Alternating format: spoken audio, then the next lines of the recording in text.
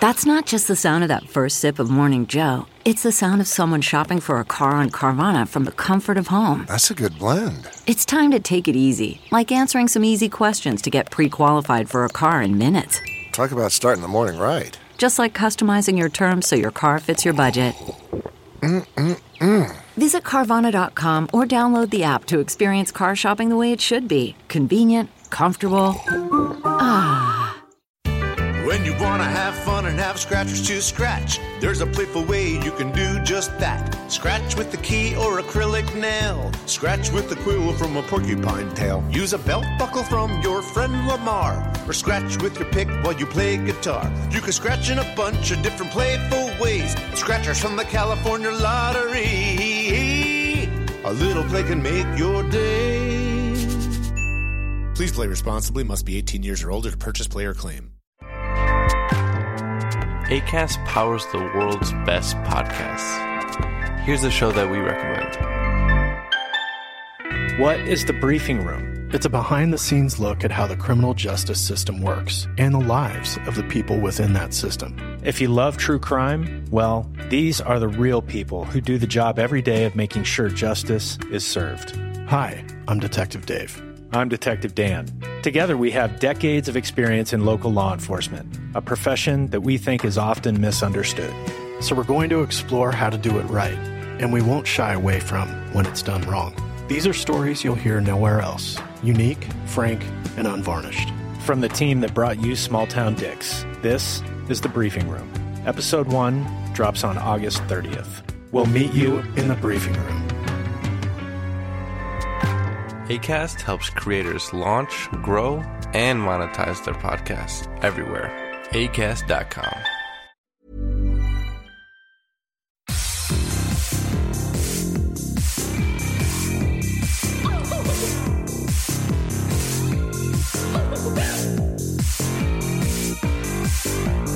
Somebody please think of the children! These always start like this. Like, why can't we get it together? When we have a guest, we're so good, and then it's just the two of us, and we just fucking lose our minds. We do. So welcome back to Little Cuts, and it's our weekly mini-sode where we dig into things that we've been watching and or experiencing, and I'm just tired. I'm just tired. Hi, just tired. I'm Mary Beth. So this week we are talking about all things Sundance Film Festival. The day we're recording this is the last day of Sundance, and our brains are scrambled eggs. I keep having eye headaches. Eye aches? I don't know. But that's not good. No, I know, but it's fine. It's fine. Besides that, but it's festivals. Like, that's just what happens when you go to festivals. It is what happens when you go to festivals, and especially when the festivals are so short, like this one was, where it's like they crammed in so many movies. Oh my God. It's like, we watched so many movies. Like, I watched 23. Holy shit, you watched 2 more from when we last talked? I watched 2 today. Oh shit. Well, because all the awards ones are up and I'm crazy. And I was like, well, I need to watch some of these. And so I watched 2. Yeah, I only saw 19. And only 19. I've only seen 19 films, guys, since Thursday. Movies. I know. Like, Jesus fucking I've watched Christ. 19. Okay, but there are people out there who watched 45, and I genuinely, I honestly have no fucking idea how they did that. Like, I honestly don't. Unless they got a bunch of screeners beforehand, but like I didn't have time for that either. Like, I watched one screener. I mean, I watched 3 beforehand, so like technically I guess I only watched 16 films since Thursday, but yeah, I watched 3 beforehand, but people are like have watched over 30, and then the one person was talking about hoping to get 45 before the end of the festival, and I'm like, how? I'm tired. I know. I'm so like, exactly. And like, I thought me watching like films in like the 12 a.m., 3, 6, 9 slots was like fucking ridiculous.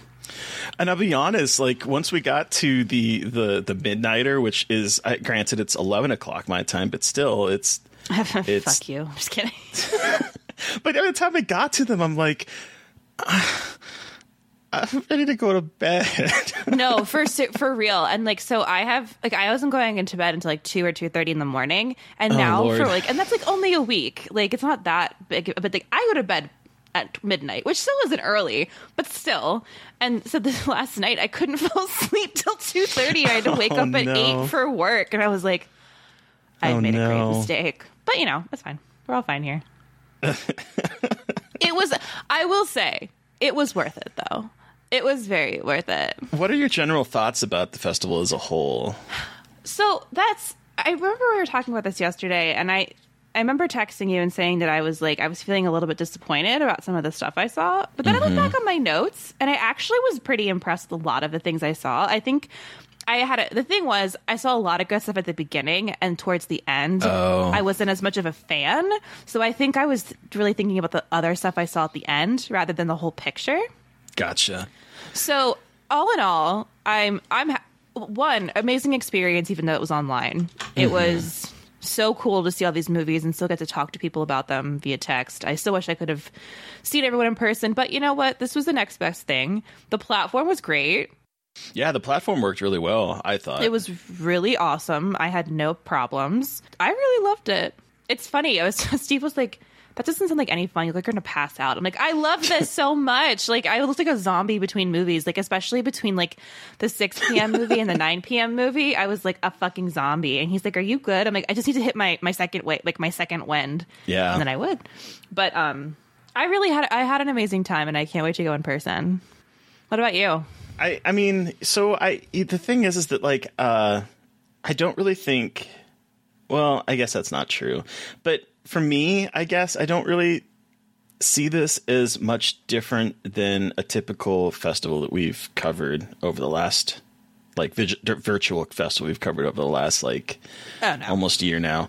I guess I was really kind of looking forward to maybe there being some kind of like giant, you know, hit that came out of this that like we'd be like in previous Sundances, and there are movies that I thought were really good. And I mean, obviously other people disagree with that statement because Coda was picked up by Apple TV Plus for $25 million fucking dollars. But so obviously other people disagree, and there were a couple of really standout things, but I think overall I didn't really see much difference between this and like covering Fantasia or Fantastic Fest, for better or for worse. I mean, for better.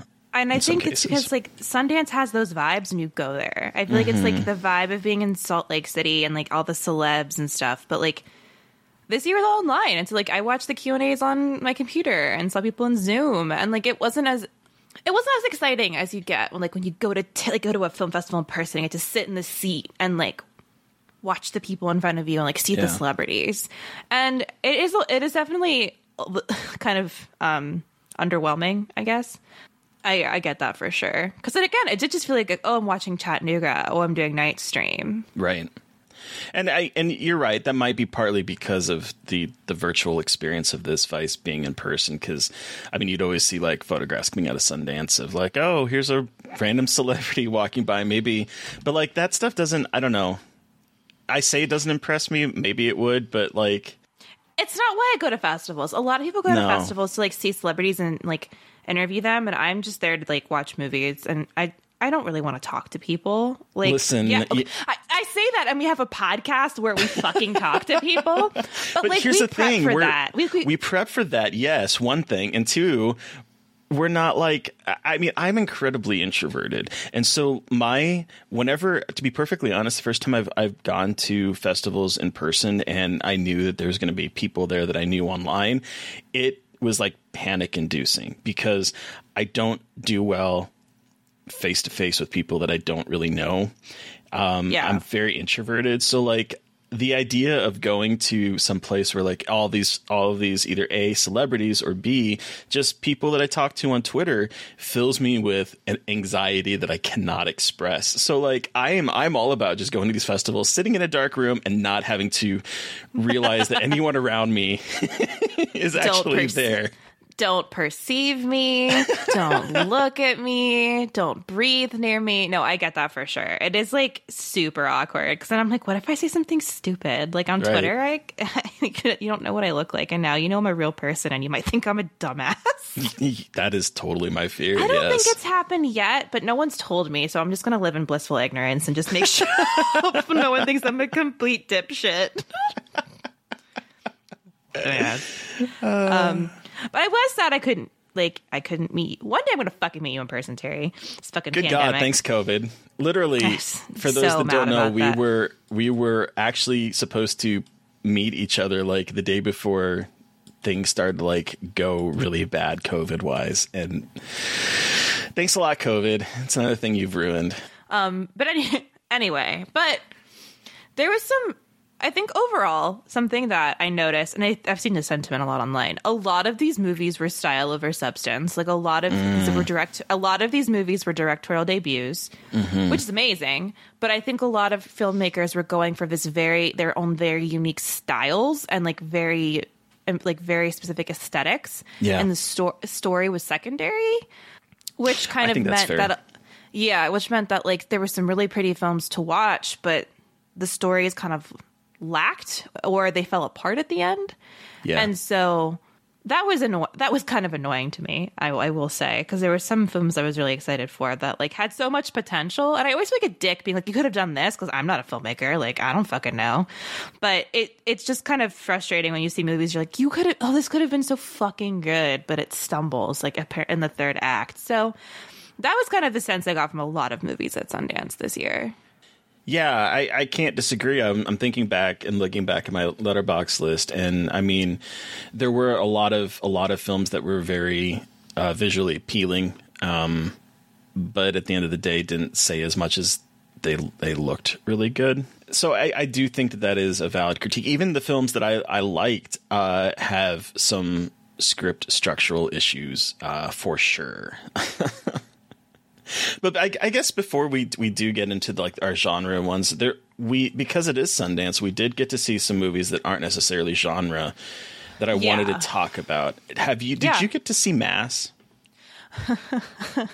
No, because I was too scared to watch it. Oh. I was just like, the subject matter is about a mass shooting.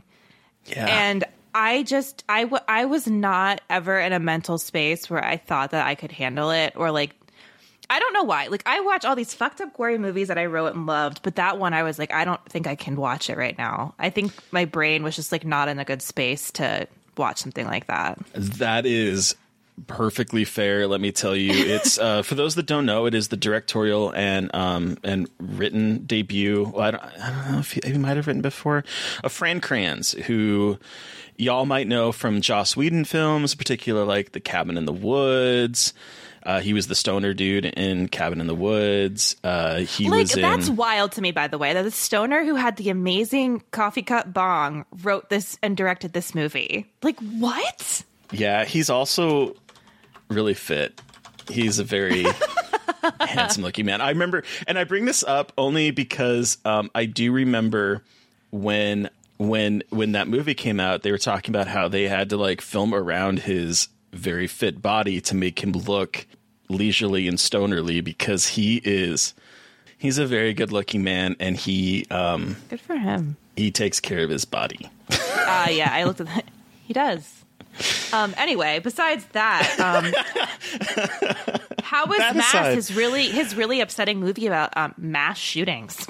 So it's, if you had told me that this was based on like some award-winning play, I would have believed you, because it's basically just 4 people in a room, 2 families, 2 parents, 2 sets of parents, one of a kid that was murdered in a school shooting, and the other set of parents, the parent of the school shooter. And it is hard to watch. It's very sad. It's so sad.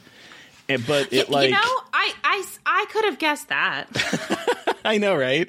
I mean, it seems like on the nose to say that, but like I'll tell you what it is it is a performance powerhouse out of the 4 leads.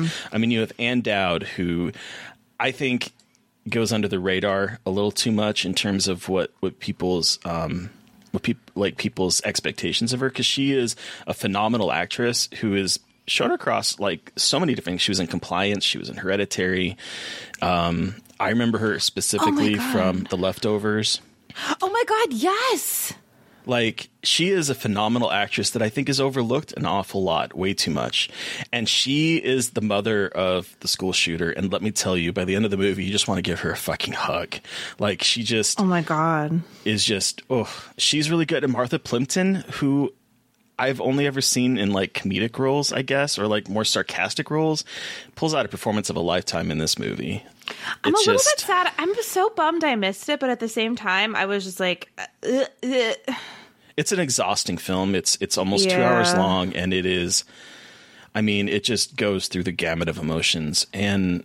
Martha Plimpton, I love her so much. I know, and she's the other mother, the mother of the victim. And oof, let me tell you, oh God, she just this is a performance. These two performances are ones that should get award recognition, because they're just.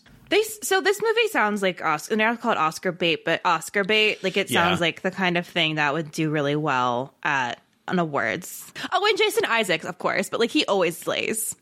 Yeah, and I mean, like, his performance is really good. The two women in this in particular, just they're the reasons to watch it. Honestly, hell yeah. Okay.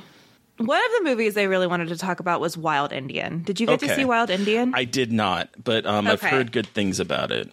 So, okay, let me pull up my notes. Flip through my notebook, because I live in the 1800s. Let me just... Okay, so Wild Indian is directed by Lyle Mitchell Corbine Jr.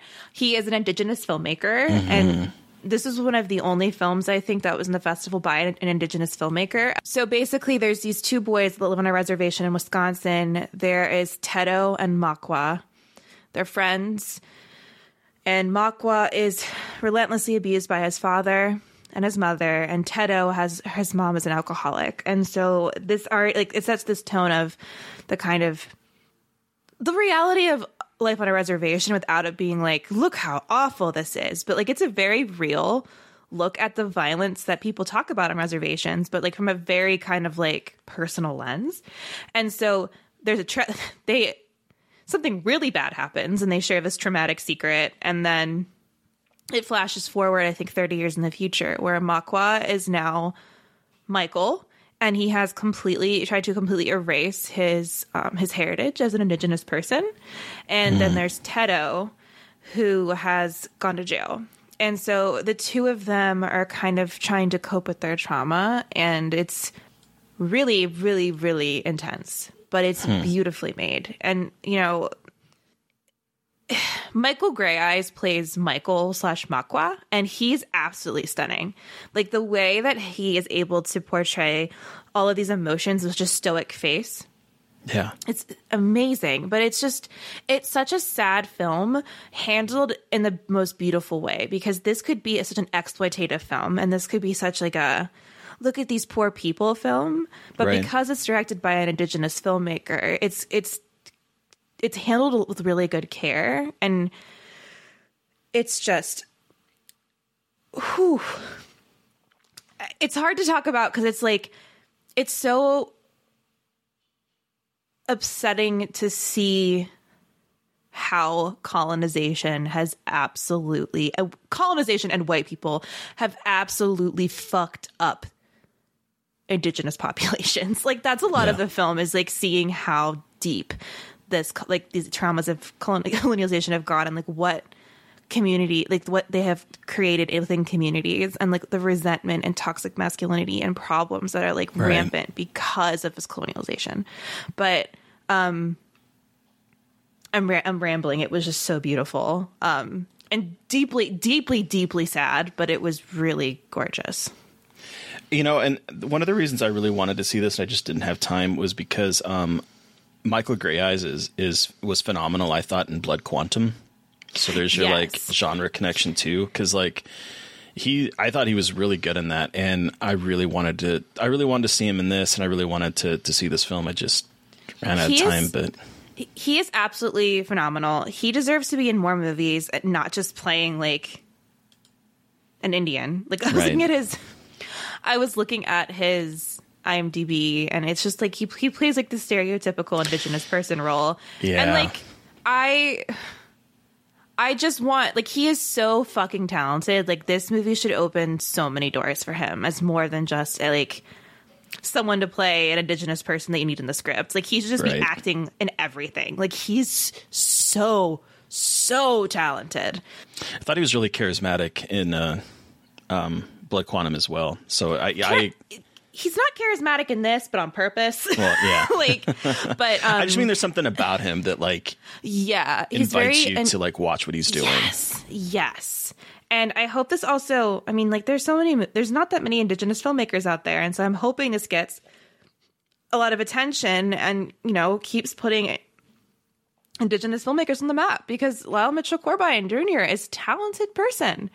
So I'm hoping that this is going to continue to kind of show that Indigenous performers and directors can make amazing movies, and they don't always have to just be about the Indigenous experience. Yeah. So that was one that I absolutely like had to talk about, because I couldn't stop. I haven't been able to stop thinking about that one. And then other ones, one more of note, I'm not going to talk a ton about, but On the Count of Three, which is this darkly comedic movie about suicide. Oh, yeah. It's really good.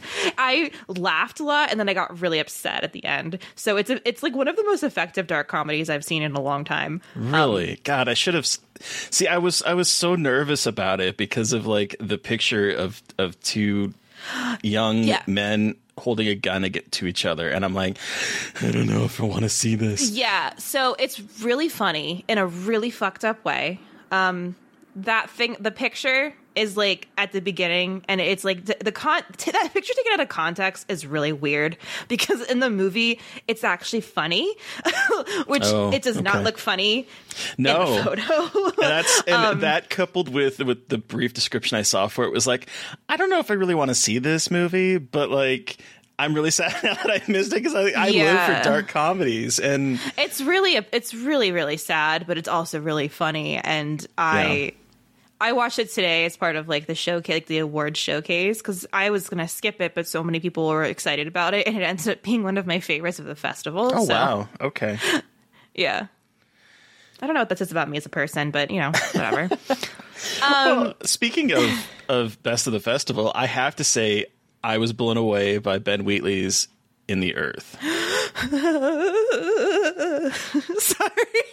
That was my excitement sound and how much I love that movie. I don't know what that translates of anyway. That movie was so my shit. It was doing everything that I wanted it to do. It was changing its subgenre throughout. It was escalating the tension. It was creating different stories throughout. The narrative was keeping me on my toes because it was constantly evolving. I love this movie. It is like, okay, Ben Wheatley is, I've seen this in like 50 different mediums, but Ben Wheatley is back, baby. Like, he did Kill List and Sightseers and A Field in England, all like wildly different genre movies, but like very much him. And then he went to do like High Rise and another one that I can't remember the name of. And then he did, that's it. I actually didn't mind Free Fire. But then he did Rebecca on Netflix, which was like a train wreck. And so I was very hesitant about this movie. But holy shit. Folk horror meets science horror. This shit is so good. Think Annihilation, but like even it's weirder. It's folklore Annihilation. Like it's folklore Annihilation with like a lot of strobing lights and scary noises. And some really awesome and gnarly foot trauma and some incredible moments of dark comedy. Like, I thought it was very funny. I thought, yeah. So I didn't get the comedy didn't land as much with me. Oh but my it God, did the moment when a certain someone is taking an axe to someone's foot and keeps like missing. It's really funny. Rolling. Just thought it was so funny. Well, my favorite though Zach, the movie is about like these two, a pandemic is happening. But I like this movie because the pandemic is in the background, but it's not like, oh, the pandemic has these symptoms and this symptom. Like, it's much more of the backdrop rather than the focus. Right. Which I was happy about, because I was like, there was a lot of movies this year about the pandemic, and I was like, for fuck's sake. But so a scientist and a park ranger go into this test site in the middle of this giant forest to do some testing, but also to find a missing scientist. Along the way, they get attacked. Their shoes get taken away. Everything is taken. They run into a hermit named Zach, and shit goes crazy. Zach is hysterical, and he's like talking about like all of these violent things he has to do so matter-of-factly. He's like, sorry guys, you can't leave, I have to do this and this, and it's just like so matter-of-fact. It's amazing. He is really funny in this movie, and that I think that's where most of my ideas of like the dark comedy comes from, because he just his matter-of-fact way of dealing with everything is just, it was just perfect for me. Yes, it was. The music, Clint Mansell's score. Oh, God. I could talk about this movie forever. But basically, when this comes out, all of our folk horror, Ben Wheatley, Kill List lovers see this movie. It is so good. Or, I mean, we could be wrong because this random person on IMDb says, save yourselves the time. I can't believe Sundance picked this. It must have been a terrible accident or something.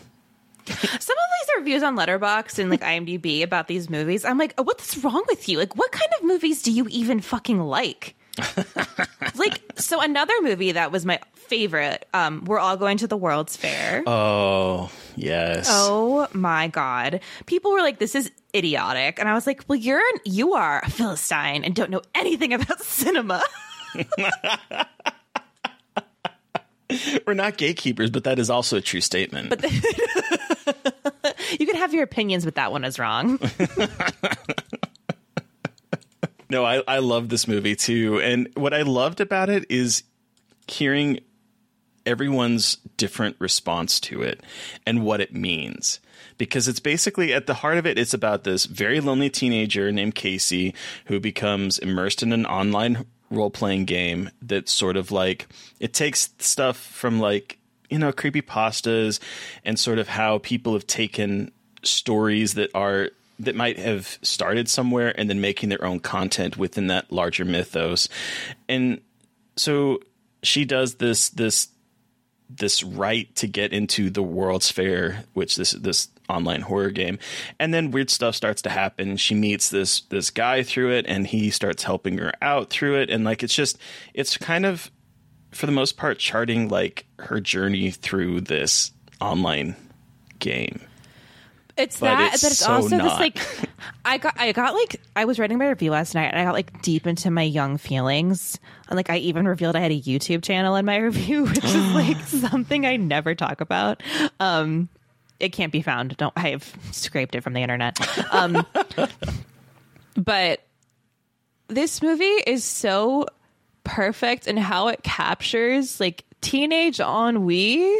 I sound like such a pretentious asshole when I say that word. But and how the internet, growing up with the internet, like Terry, you're old, so you didn't grow up with the internet. But wow. I mean, it's true, but I'm the only one that's allowed to call myself old, Mary. That's Beth. True. Gosh. Sorry. I'm sorry. That's like the joke, the running joke that I get to use. Yeah. Way to take it from me, you youth. Anyway,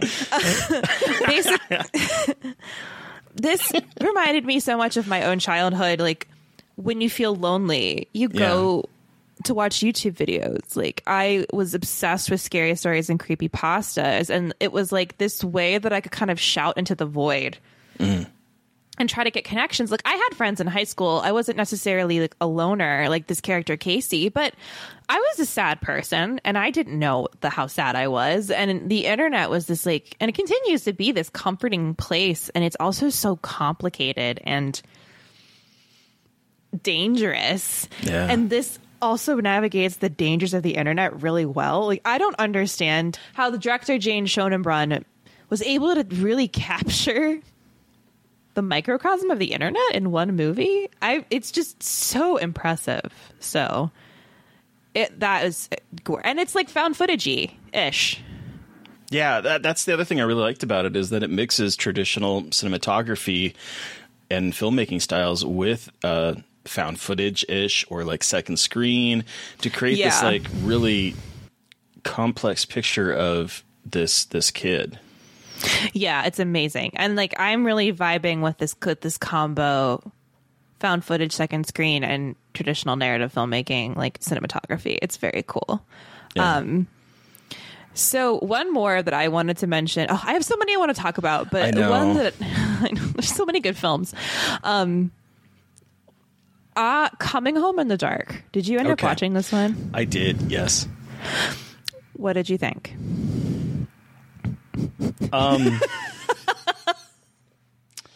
I don't think I liked it as much as most people. I did think the beginning was incredibly audacious. Sorry. So what I will say on a positive note is that I really liked the way it inverted and subverted a revenge film in interesting ways. But I don't know. There's a point in the movie where I just started to like not feel the tension that they were obviously going for. Oh, really? Okay. Yeah. It didn't work for me at a certain point. And I don't want to really delve into it too much because I don't want to ruin it for people that aren't able to see it for very long. So I mean, we can talk offline, but like, yeah, for some reason it just at a certain point it stopped working for me. But let me tell you, the opening act to maybe the midpoint was really working for me. So I was not sober when I watched this because I'm not reviewing it. So I partook in some of the devil's lettuce before I watched it because I was like, I knew absolutely nothing about this movie. Like the description of this movie did not make it sound that intense. So I was like, oh, midnight movie vibes. That was the worst mistake I've ever made because this is a New Zealand thriller. This is a film in the vein of those like Australian, New Zealand extreme cinema, Hounds of Love, Wolf Loved Creek, Ones, that Wolf kind of Creek. feel. So it's that feel, very nihilistic, very upsetting, very gory. But this one is a much more, I think, has more of like soft is not the way I want to put it. It's a little bit more serious in its depictions. Like how it's not as ridiculous as some of the other ones. Like extreme cinema can almost be like ridiculous, but this one is like really dark because it deals with a lot of trauma and like the history of New Zealand. So but I just want to give a huge shout out to Daniel Gillis, who plays Mandrake, who is the villain. I have no idea how he plays. This is like the best villain I've seen, perhaps ever. He is really good. He is so calm and disgusting and creepy, and I don't understand how he plays this kind of character so well, but like it is absolutely breathtaking and repulsive. You know what? So I'm looking back at my letterbox, and I think I know why it might not have worked very well for me. Why? So it was the third film in the day that I watched. I started out watching How It Ends, which is this low frills comedy, and then I watched Mass, and then I watched Coming Home in the Dark.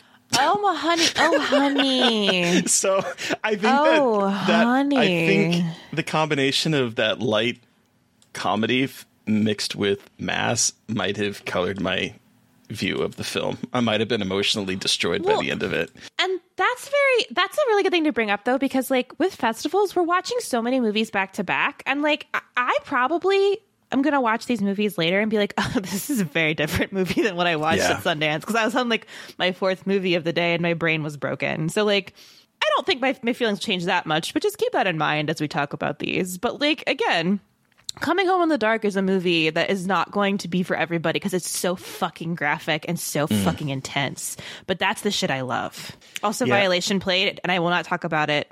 But holy fuck! Wow. Wait, okay. I'm sorry. Can I hear your thoughts on it really quick? Yeah. Just because I'm obsessed with Violation. I'm sorry. I just need to know.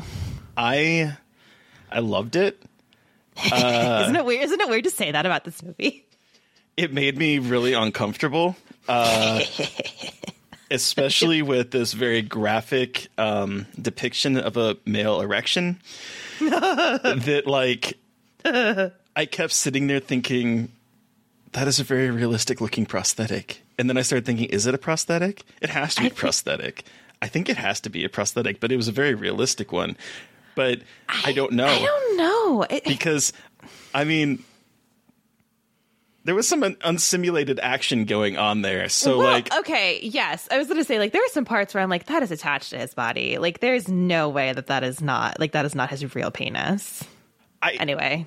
That's just... It brought me back, when I was watching it actually brought me back to our episode where we talked the best of the decade with Molly and Jessica talking about Adam Scott getting wanked off. Because, like, I kept thinking, this is just like that. It has to be, because although it moved so realistically. I'm sorry, I was going to say this very small moment. But, like, no, I know, but I know exactly what you're talking about, where it's, like, involuntary moving. And I'm like... But you can't recreate that, can you, with a prosthetic? Like, that had to be his penis. Okay, anyway. Yeah, and that's the thing, is that scene made me so uncomfortable because of everything going on in this movie, and I think that is what I'm so happy and proud that Shudder picked it up, because this is not the kind of movie that I would expect to get, like, as wide of intention as Shudder is probably going to give it, which I think is amazing. I think, like, I'm gonna cry thinking about it. Like, I'm getting emotional because I watched it for the second time. So there is something like deeply this movie has affected me, and watching it the second time, I loved it even more. I almost threw up. Not for being graphic, but triggering. But I knew that was going to happen. Like, I went into it knowing, like, what to expect, and I don't think it was going to make me as nauseous as it did. But I loved it, and the way they're able to capture PTSD and this like horrifying feeling, and also having the main character who is assaulted not be an anti-hero kind of character. It all meant so much to me, and seeing like this genre that I am obsessed with coming into this kind of interpretation. Yeah. And like you said, its structure is awesome. It's like non-linear. Yeah. So it goes back and forth in the beginning. Yeah, it's a little bit confusing at first, but in such a fantastic way, because it like this scene with the penis is set to unnerve you and keep you unexpecting what's going to happen next. And yeah, it's weird to say that in a film that is about rape revenge, but it did make me really curious to see how it was going to portray out, and how we got to this scene that's early in the beginning of the movie, and how it would progress. It just, this is not a subgenre that I'm particularly fond of, but like, this movie was really, really well done. And it's co-directed by a woman, Madeline Sims Fewer, with Dustin Mancelli. I watched the Q&A afterward. They are both trauma survivors, and I'm not saying you have to be a trauma survivor to make a rape revenge film, but you can kind of, like, they both were very intense talking about their trauma, and like how this was a film that was like closure for them. And I could see it being very therapeutic. I got fucking emotional, but like, this movie is gorgeous, and I can't wait for people to watch it on Shudder and get really uncomfortable and fall in love with that. So I just wanted to talk about Violation. All I ever want to do is talk about Violation. So it's so good. It really is. I'm so glad you liked it. I was thinking about it. I was like, wait, I've been hyping up this movie, and then people are going to watch it and think I'm like, something is deeply wrong with me. But I was like, but that's fine. Like, there is. It's cool. But I know, because people are like, oh, I'm going to watch it because you hyped it up. And I'm like, oh no, that's my worst. That's my worst fucking nightmare. And I'm like, don't tell me if you didn't like it. Right. Anyway, do you want to give some honorable mentions, just like super quick? Yeah, I really wanted to bring up 8 for Silver, the werewolf movie. I liked it more than most people, so I'm in the middle. I think that there is some what it's about is it's set in 19th century France, and there is a troupe of Romani people that are trying to lay claim to land controlled by a bunch of old white dudes who end up massacring the entire Romani population, and then weird things start to happen, and a kid goes missing. There's werewolves involved. It's very clear that this is a supernatural story. It's not trying to pull anything on you. It's the mystery is more about what exactly is this type of lycanthropy, because it's different than a lot of werewolf lore I've seen, and I thought that was really good. It has this really good slow burn boil that continues through most of it. I just wanted it to pop off more in the end. I think that's my biggest problem, is that by the time it reaches the climax, it's set in a really dusty manner, and it's very low key. It's not as exciting and thrilling as some of the stuff that happens around the midpoint of the film, and I just really wanted it to just keep pushing that envelope. But I think it's a lot better than a lot of people give it credit for. I think it's beautiful. It really captures that sort of Hammer slash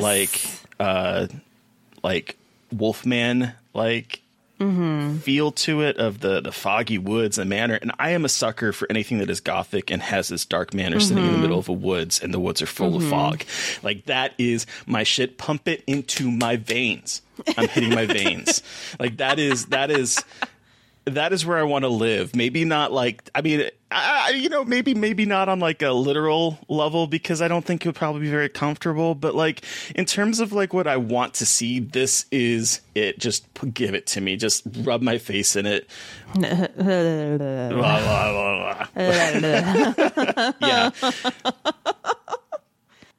And you liked it a lot more than I did too. I mean, I don't know if I liked it more than you. I liked it more than most people, which is like a low, not saying too much, because I know people really didn't like it. I didn't think it was that boring. I think it was cool. The werewolf design was cool. The CGI is a little bit iffy, but the CGI is not good. Yeah. Like, and it's not so much that the quality of it wasn't good. It's just that they didn't do in my opinion, did not do a very good job of color correcting it. So it kind of pops in things that are a little bit more murky and foggy. It looks like it's been put there, like photoshopped, and doesn't really work for me. No. And I'm still trying to parse out how I feel about them using Romani people with a curse. I have like very conflicting feelings about that I'm not sure. I don't know how to parse them out quite yet, but it's interesting, their use of. I mean, it's sort of like honoring the structure of a werewolf movie, where they're basically, that's in almost most of the earlier werewolf films. That's what they relied on. It just, I kind of like you, and I'm having a hard time parsing out my feelings on it. I did have a problem following this entitled group of old white men that massacred them, and we're supposed to feel some kind of sadness, I guess. Oh, fuck no. I felt absolutely zero sympathy for those assholes. I was like, eat them. Actually, eat them all.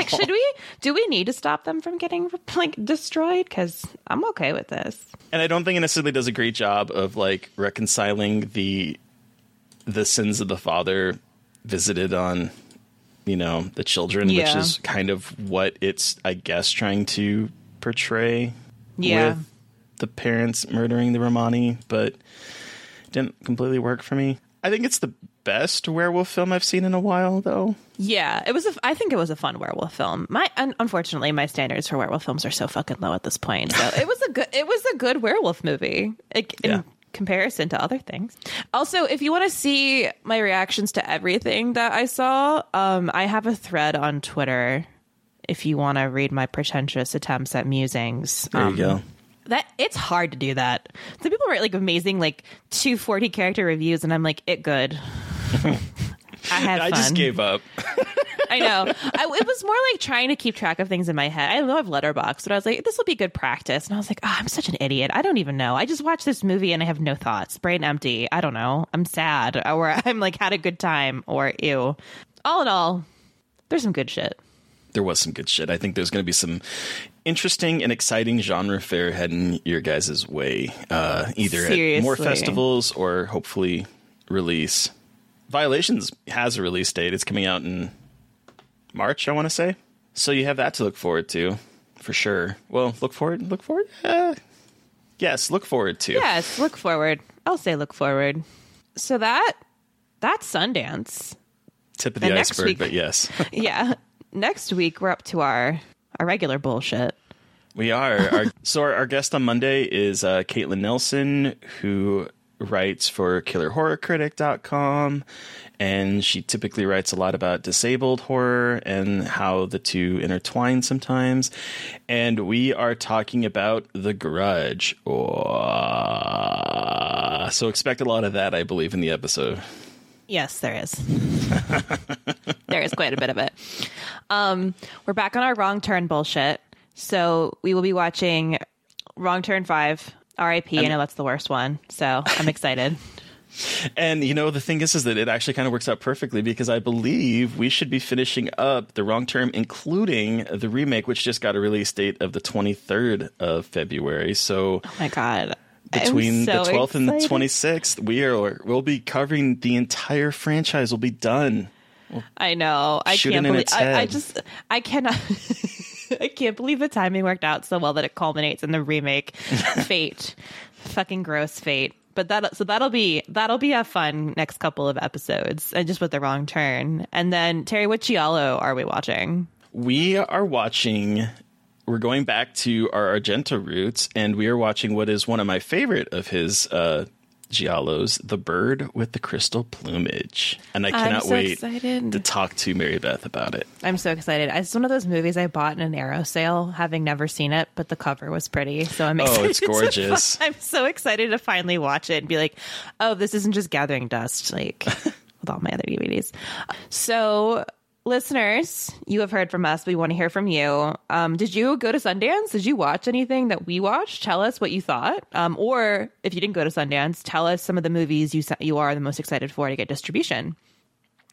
So you can send us an email at scarredforlifepodcast@gmail.com, or you can reach out directly to us on Twitter. I am at MB McAndrews. And I'm McGeely Dreadful. Of course, make sure to follow the podcast on Twitter at Scarred Podcast. And, we did really well and got a bunch of reviews in the end of December, early January. I think maybe in hopes that I would give myself birthday spankings, but that didn't happen. But we could use some more. Valentine's Day's coming up. Send us a Valentine. I have to link this to. I have to link it to every holiday. I'm going to do it. I love it. Send us a Valentine on iTunes with reviews. Please do.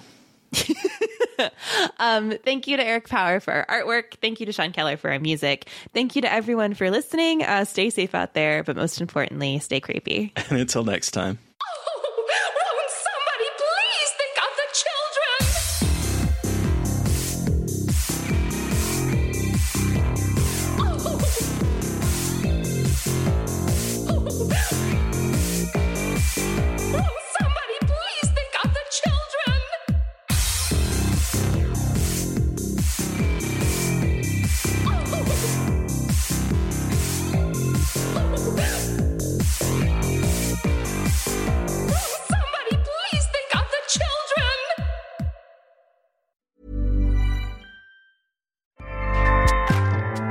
Acast powers the world's best podcasts. Here's a show that we recommend.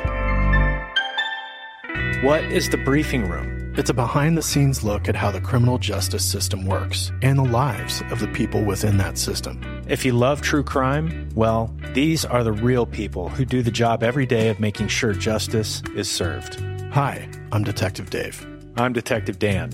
Together, we have decades of experience in local law enforcement, a profession that we think is often misunderstood. So we're going to explore how to do it right, and we won't shy away from when it's done wrong. These are stories you'll hear nowhere else. Unique, frank, and unvarnished. From the team that brought you Small Town Dicks, this is The Briefing Room. Episode 1 drops on August 30th. We'll meet you in the briefing room.